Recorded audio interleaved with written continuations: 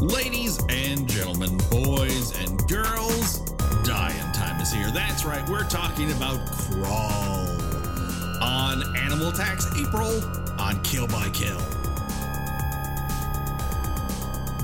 Well, greetings and salutations, Internet. It's your old pal, Patrick Hamilton, coming to you from just offshore in Florida. What's the worst that can happen? This is the Kill by Kill podcast, where we are dedicated to celebrating the least discussed component of any horror film, the characters. That's right, we're going to unpack all the goriest of details of 2019's Crawl in the hopes that a young athlete's untimely end is just the beginning of the jokes we can make at her expense. And as always, there's only one person I trust, that if I'm busy stealing scratchers, she will warn me that there are gators outside. The one, the only, Gina Radcliffe. How are you doing today, Gina? Shortly before I'm flung into a plate glass window by an alligator. Yeah, that sounds about right. It does. What is your now? We've gone through 4 different Animal Attacks movies, and some have been more successful than others in the sense that almost none of them were successful. Anaconda was a good B movie, but I would garner to say that Crawl is the zenith of this particular Animal Attack April, correct? Is it a zenith or is it an apex? Oh, I mean, take your pick. Either the top of the alphabet or the bottom. If we're gonna without all the fancy words, are you saying, is this the best of the bunch? Yes, I would say that of the movies we have covered, aside from our Patreon episode, this is by far the best one that we've covered. Yes. And so what was your experience? Like, when did you first see this? I actually watched this for the first time only like a few months ago. And then I watched it again tonight for this. I think it's just one of those things. It's like so many people told me I would like it, mm-hmm. that I was like, sure, why not? I put it on. I was like, and I wasn't expecting a whole lot from it, to be honest. Sure. But I was like, okay, this is a fucking Animal Attacks movie. There's so many things it does differently than other typical Animal Attacks movies. You've got, it's essentially a 2-character movie, which is very unusual. Yes. For this kind of thing. You don't have, like, even the characters that get picked off, it's not like they haven't been set up to stand around waiting to die. They're just there for a couple minutes and then they get killed off. You don't have the heroine having some sort of reason to strip down to her bra and panties, which is a refreshing change of pace. Yes.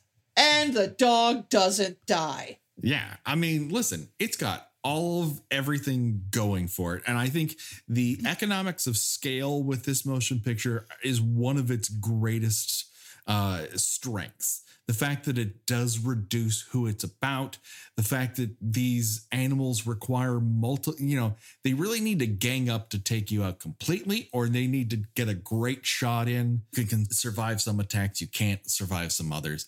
It reduces everything down to a small space. Whereas Prophecy took, place across all of the state of Maine. And also it is proof that alligators, while terrifying, are also kind of silly looking too. Yes. Speaking of someone who enjoys a goofy looking alligator, we of course have a special guest. She is a returning champion here to not only Kill by Kill, but to my life. The one, the only, Becky Wilson. How are you doing today, Becky? Hello. I am good. I thought you were gonna say someone else is here who's not only terrifying but silly looking. I was gonna be like, hey. That was the look on her face, and I got offended because I would. That's not nice. No, it is not. That's why I didn't say it. But then you were trying to call yourself a gator. No. No? What were you trying to do? I was saying that you're a returning champion. You also recognize goofy looking gators, because last night, one of your first comments once the gator showed up was, oh, that guy's just a grumpy puss. Yeah, they all had the persona of very grumpy old men. They were very grumpy old men, and that's what I loved about them. I loved the choices that were made, that this director understood the movie he was making, was willing to smile about it in places that at one point the alligator's mouth is open in that crocodile alligator smile with the camera shooting through the smile to the terrified protagonist. I mean, just there was some wonderful choices. There really were. Oh, yeah, that's another thing I forgot to mention about what makes this superior to the other movies that we have covered for this month is it does not have these animals doing things they cannot actually do. Right. Like I was thinking of the way the movie ends, which spoiler, the heroine and her dad survive. I mean, the dad's missing several body parts by that point, but so many body parts and probably several pints of blood at that point. But they manage to make it to the roof of their house, and she is hailing a helicopter to come rescue them. You know, then the movie ends. I was like, if this was any other movie, like the helicopter would start to lower and like an alligator would just like come launching itself out of the water to attack the helicopter. But no, the alligators stayed where they belonged. Yeah, they didn't just use their tails to flap on the water real hard and spring up in a joint attack. They didn't roar or anything like that. They just kind of made these like kind of grumpy old man grumbling. Yeah, they make real gator noises. Like gators make those noises. They don't amplify them. You don't have Frank Welker in the background going.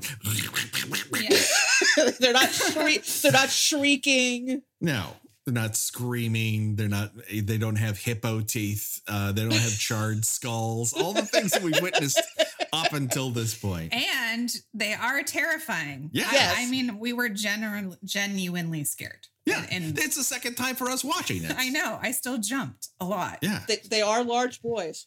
They are big boys. Well, and it's all of that still water, and you see like the trash in the water or the whatever in the water, and it's murky, and you think it can't be a gator in there because there just was 10 seconds ago. So it'll be gone, and then it's there it is. I mean, I loved all the... It kind of fucked with the movie beats a little bit, I felt. Yes. Yeah. It was very well constructed in almost every single way. And before we get to the film itself, we mentioned the director, and it's, Andre Aja, am I saying his first name? I don't know. I'm saying is Alexandra, I think. Alexandra Aja.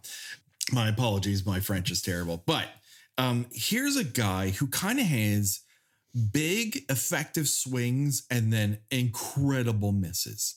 So it's one of those things where I can't decide. Like, he's obviously good because there's no way you could just stumble into a movie this well constructed. Or he's taken all the lessons he's learned and actually applied them to the right type of movie for him. I can't decide which it exactly is. You got High Tension, which has one of the worst twists of all fucking time. I mean, literally ruins a good movie. That's how bad it is. Then you have the Hills Have Eyes remake, which is legitimately good. And as much as it might pain me, a Craven fan, to say it, infinitely better than the original. I'm sorry. I've not actually seen the remake. I guess I should. It is quite good. It is particularly grisly. It has a lot of the same strengths that this one has. It does. And then you have one of the most ludicrous, out there fucking ghost movies of all time, Mirrors from 2008. Have you ever? That's the Flophouse. Wait, what? Come on. That's same Mirrors. Yeah, that is the. That's all I know. That's all I know about Mirrors. Is the Flophouse episode. And the Mirrors has another twist ending in which the lead from 24 and the President show we worked on for ABC, Kiefer Sutherland. Mm-hmm. So he plays like a disgraced cop who takes a job at a mall, at an old department store that has these grand mirrors. And then I did see this. You did see that? Yeah. Did we see it together? I think so. We must have seen it. I must have dragged you. Oh my God, I'm sorry. But do you remember that at the end of it, like a ghost nun and him have a fist fight and then he wakes up in the mirror world? It's got one fantastic kill in it.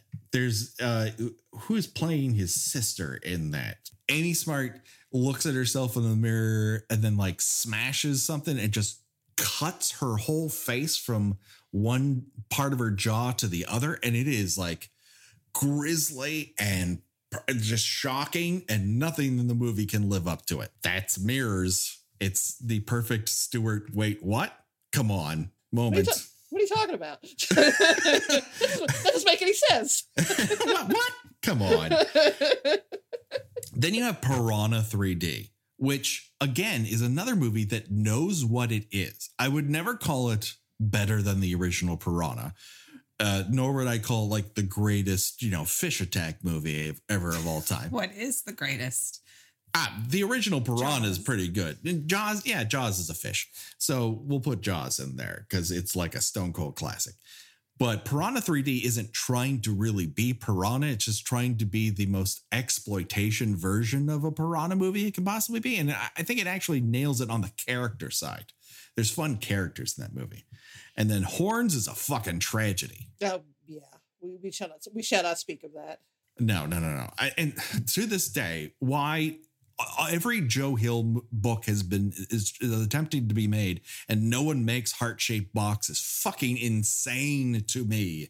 That is a great book and would make a great movie, but no one wants to do it, and I can't fucking figure it out. No, let's make a TV show out of the evil Christmas land. I mean, now don't get me wrong. I like Nos for You 8-2 or how you actually, but I like the book very much. But if ever a book did not warrant an entire ongoing series, it was that book. Yeah. I don't get it personally. And I'm not a fan of Horns as a book either. Then he made a movie called The Ninth Life of Louis Drax that I've never heard of until now. No, this is the first I've heard of it. Well, see, his love of twists, and also because of the genre itself, this is why, certainly, obviously the second time I knew it wasn't going to happen. When I watched this the first time, the whole time as the movie is ending, I'm like, okay, the alligator's going to pop out and eat an entire helicopter. You know why? Because I've seen that before in Jaws, Jaws the Revenge. The shark ate a helicopter. It pains me to say this. That's Jaws 2. No, is it? Yes, no, it's Jaws 2. Isn't there? Didn't they eat a helicopter in Jaws the Revenge too? Maybe. I mean, he eats an entire banana boat. That's for sure. There's a surprising lack of death in Jaws 4, honestly. But he totes eats a helicopter in Jaws 2. He meets the sailboat armada and he lands and goes, "Hey, what's going on?" And they're like, "Hey, toss us a rope." And then that half burnt shark just eats that helicopter. And that's it. So yeah, I was not prepared for this movie. And I mean, it's not like a horror classic in the making. It's just better than a lot of movies in its same genre. But surprisingly held up on a second viewing. Did you feel that way? Yeah. It did. Oh, absolutely. Yeah. Yeah. And actually I liked it more on the second viewing because I had no idea, of course, what was going to happen the first time. The second time, all those details were there. When she first goes into the house to see where her dad is, and you realize they're very cleverly showing you the house. They're showing you the kitchen. They're showing you the ceiling fan she's going to grab later. They're showing you the height chart from when she was little. That's going to show you how high the water is. Yeah. They're showing you the kitchen tile and the window that or the screen door that she locks, that she's not going to be able to get into later. Like all that stuff is set up, and it's set up so beautifully where you don't realize what's happening until it happens. Yes. Which is great. It uses the economy of scale that it takes place in that one location and really makes the most out of it. And it builds. It shows you where those locations are. Then once you start in the basement, as the water rises, the level of jeopardy they are in at every single point in the movie, and it moves at a deliberate and purposeful pace. And it's not cheap, and it's not stupid, and the characters are interesting, and their dynamic works. Like, it's kind of a little miracle in that sense. Like, people obviously knew when they were writing that script, this is how you can build these things out. And then you have a director and a crew who just makes a meal out of every single beat in the movie, and it pays off like mwah. Yeah, and one thing I also appreciate is that the dad keeps trying to bring her into conversations about the past and how we used to be so close, and she keeps shutting him down like, I don't have time for this, which is I love that, because one of my least favorite things in disaster movies and animal attack movies is when the characters, and usually it's a couple or people who were once a couple and one of them is still in love with the other one, and or like an estranged parent and child or what the fuck ever, and they have to stop in the middle of everything to have their big heart to heart. And it's just like, in real life, you would be like, let's talk about this in the ambulance. We don't have time for this. Yes. Yeah. I totally feel you. I mean, that's the dynamic that they have in this, is that you know that they're angry with one another. But it's such a, kind of a common thing. Okay, she's coming from a recently divorced set of parents. She's obviously broken up by this. Now her family home is being sold, but she kind of plays it off like, it's just a house. This is just stuff. Mm-hmm. And she's also a champion swimmer because of her dad, the swim coach. But you can now tell that she's a little slower than she wants to be at her meets. If she lets drop at some point that she may lose her scholarship. So she's mad at him, but she's also mad at herself because I am not the champion that my dad said I was. And then that makes you kind of turn on your dad because why did you make me do this in the first place? And it's all those things that I think a lot of people feel, of dads continuously treating their adult daughters like they're still 10. It's a hard thing to get around. And they did a good job of playing up that. And playing it for real. Tension for real. Yeah. It's not overdrawn. They don't have some terrible family secret that they're hiding or anything like that. It's just normal everyday stuff. And she's both mad at him because they are divorced, but mad at him that he can't seem to move on. They're just... It seems real. And so when that grounds everything else, and you don't have gators that are, using their tails like propellers to skitter across open water, it lends a verisimilitude to the goings on, and you just sink into these characters' situation. I would also say, and it's Barry Pepper. Barry Pepper, everyone. Barry Pepper is apparently old enough to be playing a grandfather. Well, he's not a grandfather. He is. The sister. Oh, that's right. Baby. Yeah. Oh, you're absolutely right. 100%. She has a baby. She has baby. Oh boy, Battlefield Earth. He was in Battlefield Earth, Jana. Have you ever seen that? I have. He was in a better movie, a little movie called Saving Private Ryan. Yes. Well, sure. I mean, everyone's been in good movies. He looked like a fetus in that. He was very smooth. Now he's kind of grizzled and sort of reminded me of an older version of my brother-in-law. So I'm glad he didn't get killed. He has a divorced dad beard that doesn't really help things out, but he can really set his own bones. He uses that tool belt for everything in this movie. This is a resourceful father and daughter. Yes. He tries that very masculine, like biting something while he's trying to tend to his own dismembered arm. Yes. The whole. I don't begrudge him any of that. I mean, they are very good at closing off wounds. As you said. And do you guys recognize the other lead? Because she was new to me. She was the main girl, Haley, or the sister? The main girl, who I read is British, but I don't know that I saw her in other things. Yeah, she was like in the Maze Runner movies, for all I know. I recognized her name because she was in a not very good Netflix movie about Ted Bundy. Oh. And she was supposed to play like his quote unquote frumpy girlfriend. Okay. Would you like to take a wild guess as to what made her Frumpy. Did she wear glasses? She wore glasses. Oh, yeah. I mean, we've never seen an attractive person with glasses on. That's it's how Superman's able to hide his absolutely not. I hope for better things for her ahead after this. What I was going to point out, Patrick, is that the sister, although I would not have known it to look at her, I just noticed her name in the credits, is Maud from Saint Maud. Oh my God. Yep. Holy shit. I mean, she's only in the movie for about 40 seconds, but she's still. in a phone. You never actually see her. So yeah. I never would have picked her out of a lineup as the same person, but no, that. But she's also a Brit doing an American accent because it doesn't show. They're taking our gerbs. That's right. They really are taking our gerbs. Because I would have done well in this dad role. I could have grown one of those gross beards. I would have been fine. Do you think you could have survived being stuck in a house with several alligators?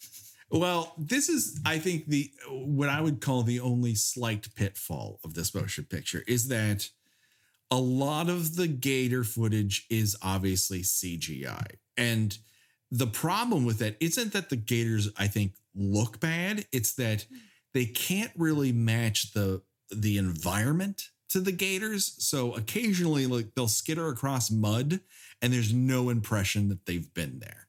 They just kind of hover above things. It's a tiny didn't bother me. It doesn't. I only saw it really on this one, on this particular watch. I wouldn't have wanted the actors to actually be around real alligators. Then you've got a situation. Sure. Then you got a situation like that movie Roar, where like people were constantly getting attacked by lions. Oh dear. That might be a stay tuned for next Animal Attacks April, because Roar is so fucking outrageous. You can't believe it actually exists. And it's not even technically an Animals Attack movie, is it? No. Yeah. No, it's just like a family drama that happens to have a few animal attacks in it. Like Born Free or something like that. But right. But they used real lions and real people, and those people weren't trained to work with lions. So. No. And Melanie Griffith got gored a little bit on that one. So that's a real thing that really happened. Yeah. So much of the movie, though, you're just seeing like a tail go by. So it's not too bothersome. No, and when they are full in your face, then that's when they have a character. That's when their grumpy old man character comes out, and I enjoy it. Yeah, I think you employed a couple really good puppets at choice moments, and the camera work really tries to minimize how bad they could look. This doesn't approach anything as bad as Shark Night. Like Shark Night was terrible. No, this is like I don't know. I'm trying to compare a good movie to the Shark Night. It's the Citizen Kane. Yes, thank you. That's what I'm looking for. This is Citizen Kane compared to Shark Night. That's exactly what I was grasping for. Thank you. And it's just a nice little Swiss watch sort of setup where everything ticks along at a pace and the tension builds as the water rises. Yes. And you can literally, people don't have to tell you, oh, this is bad. Like there are periods of time when they're in the basement where there's no talking happening. Yeah, we talked about that, Gina, how we loved how there were so many stretches with no dialogue where, like you said, in a bad version of this movie, they would have constantly been announcing, oh my goodness, the water level, it's rising. And basically like expecting that the audience needs to be told what's happening. Like, I just don't think you can, most people would watch this movie and go, well, I just don't know when they're in danger and when they're not. It's very plain how once they're down there, getting out is going to be incredibly difficult. And then it just adds difficulty upon difficulty upon difficulty. With moments of breath, though, where you go, oh, she's got her flashlight that whines. It's not going to run out of batteries. And there's the people across the street at the gas station. Yes, it's going to be okay. And then, of course, the people at the gas station. So this brings up a question, and you'll love to see it. Something that just prompts a real get to the heart of who you are as a person question. And that is, what would you risk getting eaten by an alligator for from a convenience mart? Becky, you're the guest. You want to take I have an answer. I'm just being polite. I love Slurpees. So I would give it, I'd consider it. Would I actually get out of the boat for the Slurpee? I'm going to go with a no. I mean, two of the characters in this movie are going after cash from the ATM machine. They steal an ATM machine, which, okay. Yeah. But I also love that these people who steal ATM machines also care about our leading lady. He wanted to help her. Yes, you can see like he doesn't want someone to drown, pick up an ATM machine. I get a girl out of a basement, All in a day's work. All in a day's work. What you going to do? Tell on me? And for his troubles, he gets et real good. And even before he gets it, his girlfriend gets it and she's already in the boat.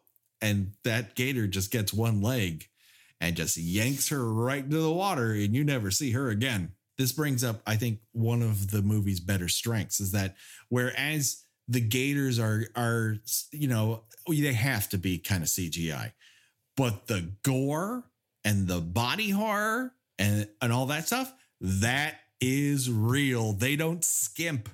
It's good, but it's not like over. No, but it's impactful. It packs a punch. Right, like when Barry Pepper's character gets his forearm yes. off. Like if you have those captions on, it says crunch. I mean when that one guy gets his face smacked up against the glass. When that one cop is just in a death thrash. Yes. And she's trying to grab his hand. Pull him out. And then you've got the one guy who is set upon by anywhere from 5 to 30 gators. Oh, yeah. And I'm like watching it at this point. I think the first time I was watching it, I was like, how many of these fucking things are there? Well, this time in watching it, you do see, although it's kind of partially covered by rain, but you see that she's driving by a gator farm. So the gator farm is flooded, and these guys are and on they the all prowl. got out. Yes, yeah. I missed that the first time too. That's why they're grumpy. Yeah. Yes. I mean, imagine you go to bed and you're sleeping in your nice home, and then you wake up the next morning, you're wet, everything is just water building up, and you're in somebody else's house. You're going to be lashing out at whoever you see around you. Like every day you're guaranteed one chicken hung from a pole, and now you're like out searching for yourself. Like, I hope someone tries to steal an ATM so I can bite his leg off. I love all the gore, even the wounds. Oh yeah, her peeling back her jeans or whatever pants she has on to look at her leg the first time she gets bit. Her Barb and Star culottes. Yeah. Yes. Can we just talk about how awesome Barb and Star? Oh my God. I want to completely alienate our listeners by just doing an episode on that. Oh my God. Although we did bring it up when watching this movie because we were laughing at the way she was driving through the hurricane, where she was like moving the steering wheel just a little bit to the left and the right and the left and the right. And that was it. Don't drive straight. Just make micro movements, left and right, left and right. It's a Barb and Star reference. Yeah. I've watched that movie twice. I can watch it 5 more times. It's so good. It is a precious jewel. It's just one of those rare. Comedies aren't like this so much anymore, where they just go, "This isn't the real world, and no one cares about the real fucking world." This is Pee-wee's Big Adventure time. Okay, we're just going to a different place. But with someone singing a song called "I Love Boobies," and it is credited at the beginning, at the end of the movie as a song that someone wrote. Fingers crossed for the Oscars next year, because I think it has a chance. It lodges your way into your brain. Especially during these COVID times. Yes. It's just delightful. It really is. Barb and Star. Warm hugs. Another Florida movie. It's true. Yeah. Double feature. There you go, listeners. Double feature. That's your double feature. Barb and Star followed by Crawl, or vice versa. But might have actually been filmed in Florida.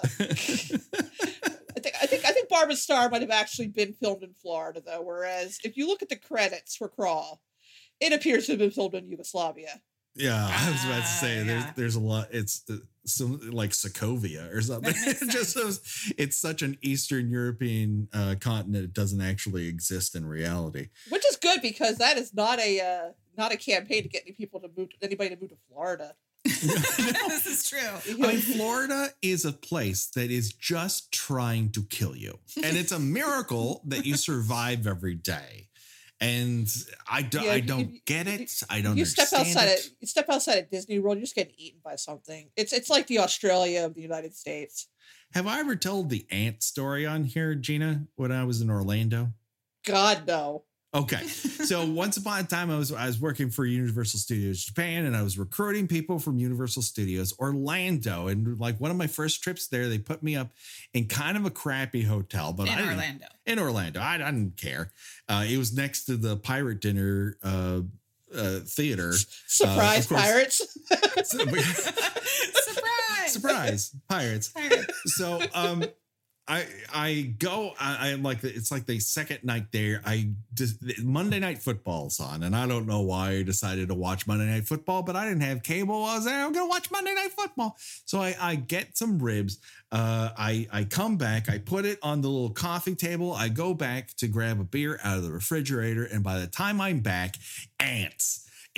Everything is covered. Oh my literally. God.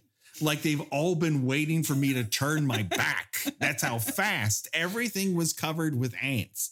I'm just grimacing, just like listening to this.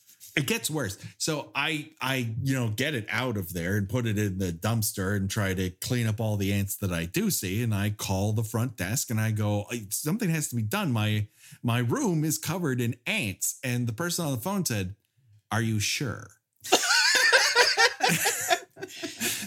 Well, hold on. I might be very high. Let me check this. They're not crawling under my skin. They're attacking baby back ribs. It's not, I can see them. They exist. They are real. Can you send someone over to take care of the ants? And I'm like, all right, we'll send somebody over. Half an hour goes by, no one comes. I call again. It is a new person who answers the phone. And I give the story and they go, "Are you sure?" Now, two different people who were like, this is common. People hallucinate ants in this joint. So I was going to say, so this is part of the script they have to read, I guess. When someone says, "My room is crawling with ants, help me." Let's go down the list. Are you sure? Because are you on drugs right now? Like, how recently have you smoked crack? And I'm like, I'm very sure. Everyone stop asking me. I know what ants look like. And they're like, hold on, we're sending someone over. I'm like, are you sure? Because the last time it didn't happen. He's like, yes. 15 minutes later, the hotel cop shows up with the hand on his gun. And he's gonna shoot you. Is he gonna? I was gonna say he's gonna shoot them with very tiny bullets. It's just and that's he's like, and then he pulled out a can that he had stuck in his back pocket and handed it to me and walked away. Like, here you go. You got some off-brand raid. Here's some ant spray. Never took the other hand off the gun though. Well, you know, the desk clerk said, "We got a troublemaker in room 404. Said there's some ants in there." Seeing ants and dick fingers. Yeah. Mm-hmm. So what were we talking about again? Oh yeah. That's a problem with a movie that we like. We tend to go off more on like personal tangents. But it is a really good movie. The economy of scale that it has, the way it builds, it shows you the maze and then they're trying to get through it. All the obstacles are kind of real obstacles. Like, you're trapped in a basement. There's kind of one way out. It establishes that you can see through the basement, which also means you can yell out, but it's a storm. No one can hear you. You can shine a flashlight, but Maybe they can see it, maybe they can't. But those holes will also mean when the water rises enough, the water's just going to start pouring in. Like everything about it is building off the last difficulty. Mm-hmm. Right up until the point you get to the eye of the storm. And they're like, so long as the rain's going, they can't hear us. And then the rain stops immediately. As long as the levees don't break, we'll be fine. Levees break. Well, shit. And you pretty much get to that sort of die hard in a swamp. Yes. That's what this is. It's Die Hard in a swamp. Oh my God. Crawl. And the alligators are Hans Gruber. Scheiten Sie finster. What? Shoot the glass. Oh man, like if she like fought with an alligator on the roof and the alligator fell off and just like slow motion fall, like waving its little hands around, I would be like, I will never watch another movie again. It won't get any better than this. Undoes the company watch the gator who stole from inside the house, and it just falls back in slow motion. It's bearer bonds, rain down like snow. Oh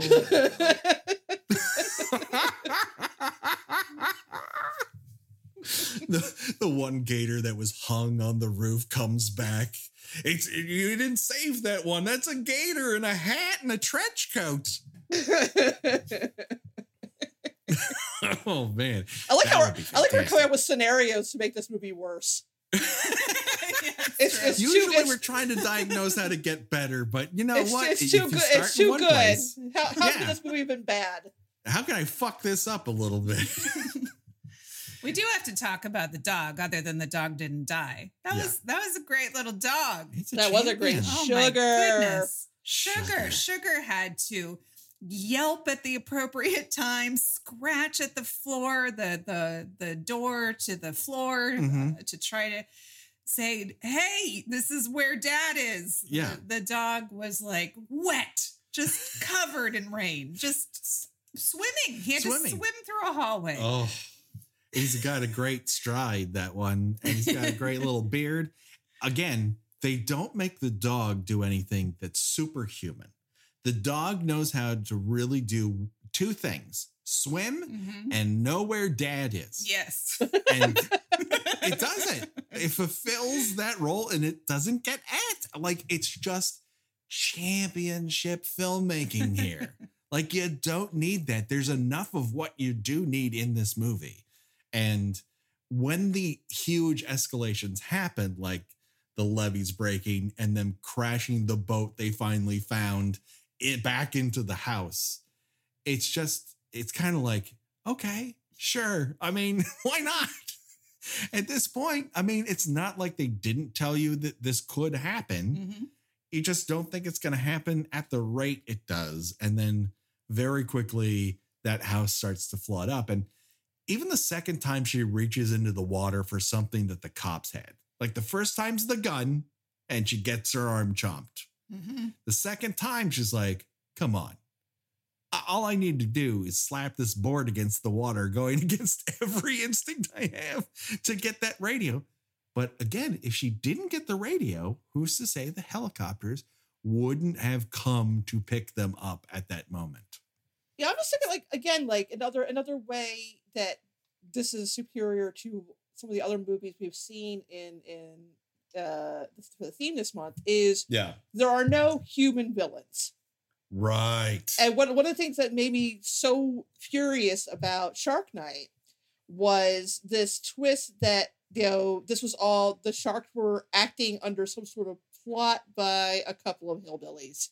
Yes. Now, they could have very easily have turned the people robbing the convenience store into like these villains, an extra complication, right? Who just decide they're going to stick around and harass them, right? And then then it makes it more satisfying, I guess, when they eventually get killed off. And instead it's just like there's some looters. Oh, well, now they're Gator Chow. Yeah, they left behind a boat. And that they're a boat delivery system. Purpose, yes. Right. I have to say, it took me till now to realize when when you first brought up Shark Night, and I was like, I don't even know what that is. And then the second time you brought it up, I was like, oh, I watched that with you like 2 weeks ago, right? And I apparently loved it so much. I just forgot all blocked it. Oh yeah, it's like already literally the only thing I remember about that movie at this point is that it had a guy from Schitt's Creek in it. That's all I remember. Yes. Yeah. And what's his face from Blair Witch has Jaws teeth, and he just walks around like he's a normal person. Yes. No one bats an eye. And giant shark teeth. And a shark like leaps out of the water, which again, I don't, you can keep this animals doing shit they can't actually do. Well, I mean, there are the sharks do leap out of the water for like seals and stuff like that. Like they do have that on camera. That is a capacity they do have. But again, those are sharks on a real hunt where they're after something. I don't know that they would leap out of the water to eat a guy on a sea-doo as if they understand what a fucking sea-doo is. Yeah, that movie was terrible. It was absolutely that was probably one of the bottom of the barrel what we cover for this show so far. We've covered a lot of bottoms of the barrel.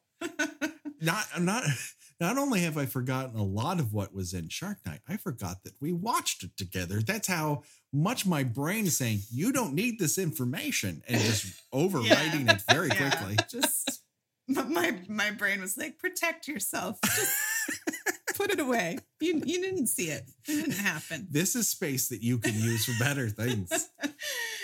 Oh my. I agree. And we don't have, I mean, yes, there is a greater environmental message here in that this is something that we will generally have to face as a nation that's surrounded on two sides in a couple spots on the south by water. Mm-hmm. And as sea levels rise and you have these bigger storms as a result of climate change, like this shit is going to, not the alligator attack necessarily, but I was going to say, I don't think we're all at risk of having alligators in our basements. Gina, this is the thing they're not telling you. Okay, I'm breaking. We've been doing this for 5 years, but it's all been a ruse because now this is what the podcast is. Okay, it's a podcast about how alligators are taking over the world, and as the oceans rise, they're coming to take back the land, and they're already here. They've taken over stars. They've taken over politicians. Some of your favorite pop stars, alligators. Your teachers, alligators. Universities full of alligators. They don't want to tell you the truth, and I will because I'm brave. You are. It took you 5 years, but yes, you finally let it out. Becky, if I start with on episode 1, and we're talking about Friday the 13th, and I'm like, and then she gets slit by the throat. Also, by the way, the world's being taken over by alligators. We're not retaining that. That's true. You may not end up number 2 in Ukraine that way. Yes. This is how you got it. Number 2 in Ukraine, number 3 in Belgium, up until today, in which our entire podcast was erased off of Apple Podcasts. Oh. Yeah. Oh, it was fun. One box supposedly didn't get checked, and now we don't exist. Oh no. Oh yeah, it's pretty happy about it. Pretty happy. Yeah, you have to wait. You have to bring people in, and now we have a whole group of people on Patreon who are funding my alligator conspiracy theory. Well, when we finally are able to ever do a live show, it's just going to be Patrick giving a presentation on alligators. That's right. Sure. The alligator menace. Naked on stage, as I always podcast, completely naked. That is canon. Out on stage, telling old stories about how I used to work in a theme park, ran a robot, and gator theories. Standing room only. And then someone's going to go, when is he going to talk about Jason shouldn't wear a jacket? I'm like, shut up, I'm talking about the alligators. I thought I was going to rant about Freddy Krueger. No one knows how he works. No, fuck that. We're past that. It's gators now. It's all gators. Chomp by chomp. Chomp. Why didn't we think of chomp by chomp for that? We're thinking about it at the 5th show? Oh. Well, not not all the animals chomped. That's true. Most of them chomped. but like the anaconda didn't chomp. He just swallowed. No, and he sprunged. Yes, and he crushed. He squeezed. Did he squeeze? He hugged to death. He just had so much love to give. Oh. He's like all of us. Where he got his vaccination. He's just like hugging everybody and maybe a little too hard. Maybe you have to like kind of pry him off of you. We're all gonna have that. We're all gonna have that moment. It's like okay.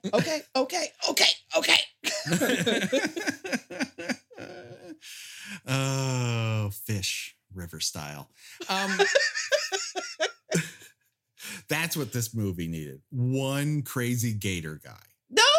But see, that's what I'm talking about. It doesn't need any human villains. It's got like 37 alligators. Right. Yeah. When your movie has 37 alligators, much like your movie has 40 sharks, it does not need humans to be the real villains. Very true. So, all right, Becky, you're a bit of a deficit here because you've only seen 2 of the films. 1.5, kind of. The shark thing. I mean, I really blocked it, but yes. 1.25 maybe is still sticking in there. Uh-huh. Okay. But Gina, in terms of ranking Animal Attack April, let's think about this in terms of, we know what the best is, right? The best is Crawl by a country fucking mile. But what is your number 2? For quality, I probably Anaconda, but I did get a big kick out of Slugs. Yes. It was so weird and so incompetently made that I couldn't help but kind of love it a little. I mean, the thing that Slugs has going. How did the slugs kill people? Well, they're mutated slugs. They ate them. Okay. They ate people. You would just get covered in slugs. Like a swallow. Right. But even like one person. But not a chomp. But one of them chomps with giant hippo teeth. Oh. There's a little chomping. There's a little chomping. Quite little chomping. But they also will jump through your skin. So like at one point, this gal who was crying during sex falls on the floor. And slugs just slip through her spinal column, just like zip zap zoom right in there. We might be selling you on this movie. I implore you, don't watch it. I would like to stay married to you, Becky, very much, and I will never show you slugs without prior permission. And even then, I will try to talk you out of it. It is great, but it's also a very terrible movie. Yes, absolutely. The people kind of explode. Like this one guy has a salad with a slug in it that his alcoholic wife makes him, and he just explodes at a restaurant, at a fancy steak restaurant with a maitre d'. He goes, "Oh, what can I get you to drink, sir?" And then he just, in the middle of drinking a scotch, explodes. Oh. And then the people who are at the meeting still want to buy that land. They're only mildly put out at this. Like it happens, you go to a steak restaurant, someone explodes. I mean, who's amongst us has not, enjoyed a nice lunch with a guy whose face just melts off right in front of you. So yeah, I'm right there with you. They're neck and neck because Slugs is both incompetent, boring, and outrageously fun in spurts. Like it would be a better movie to watch. It was also really fun to talk about too. Yes. Whereas Anaconda is just reasonably well executed. It's like a solid B minus sort of movie, and it's full of movie stars, and it's got a lot going for it. So yeah, I'm kind of with you. I might flop Slugs for Anaconda, but on a different day, I'm right there with you. So that really just brings us down to the bottom. 4 and 5. We have 1979's Prophecy and Shark Night. Oh, Shark Night is so low down for me. It's not just amongst the worst movie that we watched for this. It's amongst the worst movies we watched for this entire 5 years of podcast. It was boring. It wasn't so bad it's good. It was just like talk about you could see, you could say that the movie is incompetently made, and it can still be at least entertaining. I can't deal with a movie that is indifferently made, and this movie is just indifferent. Yeah, whereas Prophecy has some highs that are so high. When that kid thwacks, right? I mean, in a sleeping bag, like you remember that for the rest of your life. But that is undoubtedly the movie's high point, and it never gets anywhere close to it. Right, but Shark Night has no moments like that. It's because everybody just gets eaten by sharks, and they're not even good kills, because they're trying to stay so restrained as far as violence and nudity and basically the reasons people watch these kinds of movies, because they're not usually for the plot. Now again, with Crawl, there's a refreshing lack of gratuitous nudity, because it would be really weird she stripped down her bra and panties when she's trying to rescue her dad. But that doesn't mean that other directors wouldn't try it.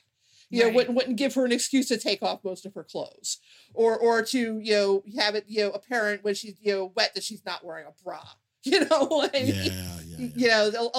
lot of directors would go that or make her be in a swimming suit, like a bikini the whole time. She's a swimmer. Yeah, she's just in her regular clothes. Yes. And she keeps them on the whole time. Bless. but with Shark Night, there was nothing there that made it quote unquote worthwhile. Prophecy just has some really terrible characters that at least get your attention, and it's so anachronistic of the time, and it also has a boring axe versus chainsaw fight. But also, Patrick, don't forget, the rats are eating the babies. Rats are eating the babies. There are no rat versus baby fights in Crawl, so 1 point to Prophecy right there. You have rats. Well, there are baby alligators, so we could. Who do you think would win in a fight, a rat or a baby alligator? Probably a baby alligator. I would think so. Yeah. Rats can take some punishment, though. Well, alligators get that little, that thing where they grab you and they start tussling with you, Yeah, the death spiral. Yeah, thrashing you around the water. I don't know how well a rat can take that. Rats. I mean, I certainly let us know. I wouldn't last very long. That's something with these kind of movies. I like to watch them and think, what would I do in this situation? And basically I would have died very early on, probably of a heart attack. Yeah, I mean, just the thought of the amount of times she is required to go back under the pipes where she's safe in her little nook. Yeah. With her dad to go into the water. Gina. Yeah. Die, faint. Gina, I just want to remind you that last year I fell off a curb. Becky saw this. It was a very small curb and I fell right on my face. There's no way I would. So you're just getting tangled up in those wires and just just lay there. It's well, all right, come and get me. No, I'm that cop. I'm totally getting chomped in the torso and getting thwacked into the subfloor of that basement. Yeah, but you die a hero though. I mean, he tried. I don't even know if I could take the face full of spiders. I forgot. Oh, yeah. That was gross. That's that's a lot. That's insult to injury, to be honest with you. But this movie takes it there. So yeah, Shark Night. I would not want to die like the partner cop who stares at a rusty swing set and very clearly is being pulled by something underwater. Very large. And doesn't try to run away. I need to hop in this boat. Get in a boat. Just watches. It's maybe till he is chumped. Maybe that's a cute sea turtle over there. What does he think that is? I don't know. Does he think it's a manatee? What? What are you doing? I feel like he gets the fastest death though, because like I said, he's set upon by 6 alligators. Yes. Yeah. I mean, his death is fun to watch. Yeah, they tear him apart like a loaf of monkey bread. Yeah, he gets the full Day of the Dead where they each take a piece and they just pull apart. Yes, but I guess it serves him right for standing there. I'm not going to say he's asking for it, but he's not asking for it. So yeah, I guess, do we want to know what our circumstances are for choose your own chomp venture here? Like, you're going to get eaten by a gator one way or the other. How are you going to be taken out? Jeez. I mean, I probably, would be, stealing a hot dog in the I mean, let's just face it. I love how, like, please, he's like, hey, free hot dog. And he really loves the sunglass cart. He takes like 20 pairs of sunglasses and looks at each one and smiles delightedly. He's taking those gift cards off the wall like you don't have to register them at. Come on, man. Like, have some sense. You know how gift cards work. That's not going to help you. Because I wouldn't try to, if I was going to get involved in looting, I would not take the ATM because I would not actually know how to open it. And I feel like something like that could be pretty easily, a trace back to you. I mean, I've seen Goodfellas. I know what happens when you suddenly start spending a lot of money.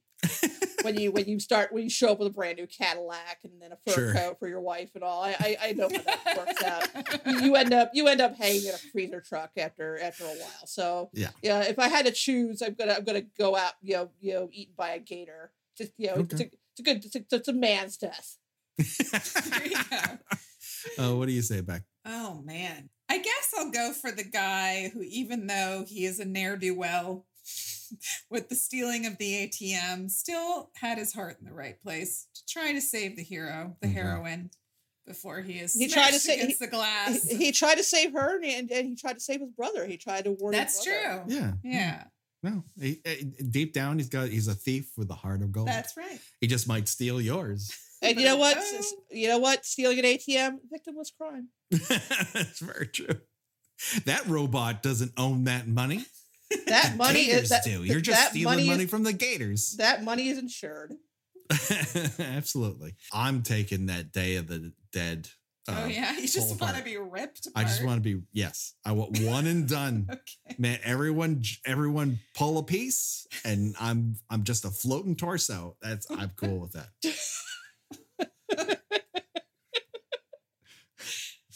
Use what's left over as a planter. That's the name of my autobiography, Floating Torso. What does it mean? You're going to have to read it to find out. Gina, where can people find you on these here internets? I am a writer at spool.net. I cover film and television, and I am on Twitter under Porcelain72. Do it today, people. Check it out. You can find us on Twitter and on Facebook. We got the group going on, and then occasionally on Instagram, the whole 9 yards. You can join us over on Patreon. We've got lots of fun stuff there. We got an Animal Attack April special for you that will be there. We're going to talk about Annihilation, which is going to be really fun. In the coming weeks, the return of Dish by Dish. We're finally ready for seconds. We're going to take it on. We're going to follow our favorite Gruesome Toothsome as they continue to fall in love the way one guy who hunts serial killers and one guy who is a cannibal only can. And a whole lot more. Lots of fun stuff coming your way, including The Mutilator, a movie that you have to see to believe. It is on Amazon, I believe. So do that. I promise you, worth the watch. It starts on a real high and you can't believe how it ends. I promise you, The Mutilator. We got a great guest. It's going to be fun. So for Becky and for Gina and myself, the body count will continue. Until next time, bye-bye, everybody. Bye.